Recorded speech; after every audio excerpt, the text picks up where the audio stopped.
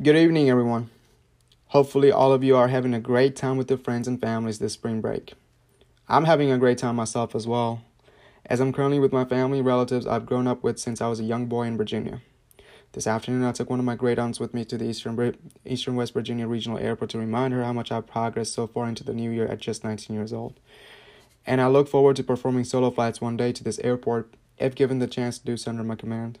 It's pleasant to see West Virginia and my home state of Virginia continue to elevate in aviation to provide the young and the old the chance to relieve the joys of soaring above the skies beyond just as a superpower ability.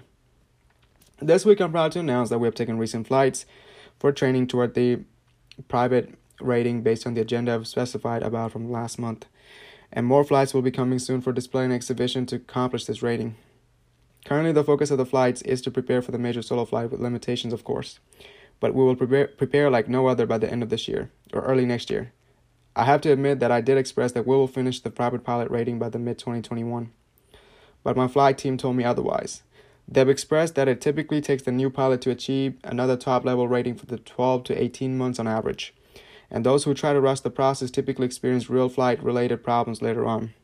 It is wise that we complete this agenda into conclusion by the 2021-2022 fiscal year, and I believe we will accomplish this mission by then. At the same time, I'm currently planning on an agenda to perform military-based space jet missions for training and for official duty that will be expected to carry out, starting next year as well. Safety is the first priority, and learning is another priority we should take on and keep up with it. With Ramadan coming up next month, I will be expected to take a break from conducting flights for quite some time, and in the meantime, we will continue to take on responsibilities to give an economic opportunity for the struggling ones for the rest of the spring and summer seasons. More businesses and people are getting back on track to look for jobs and earn income from. We're on track to achieve the agenda measures I previously outlined by spring 2022 if we keep up with the pace.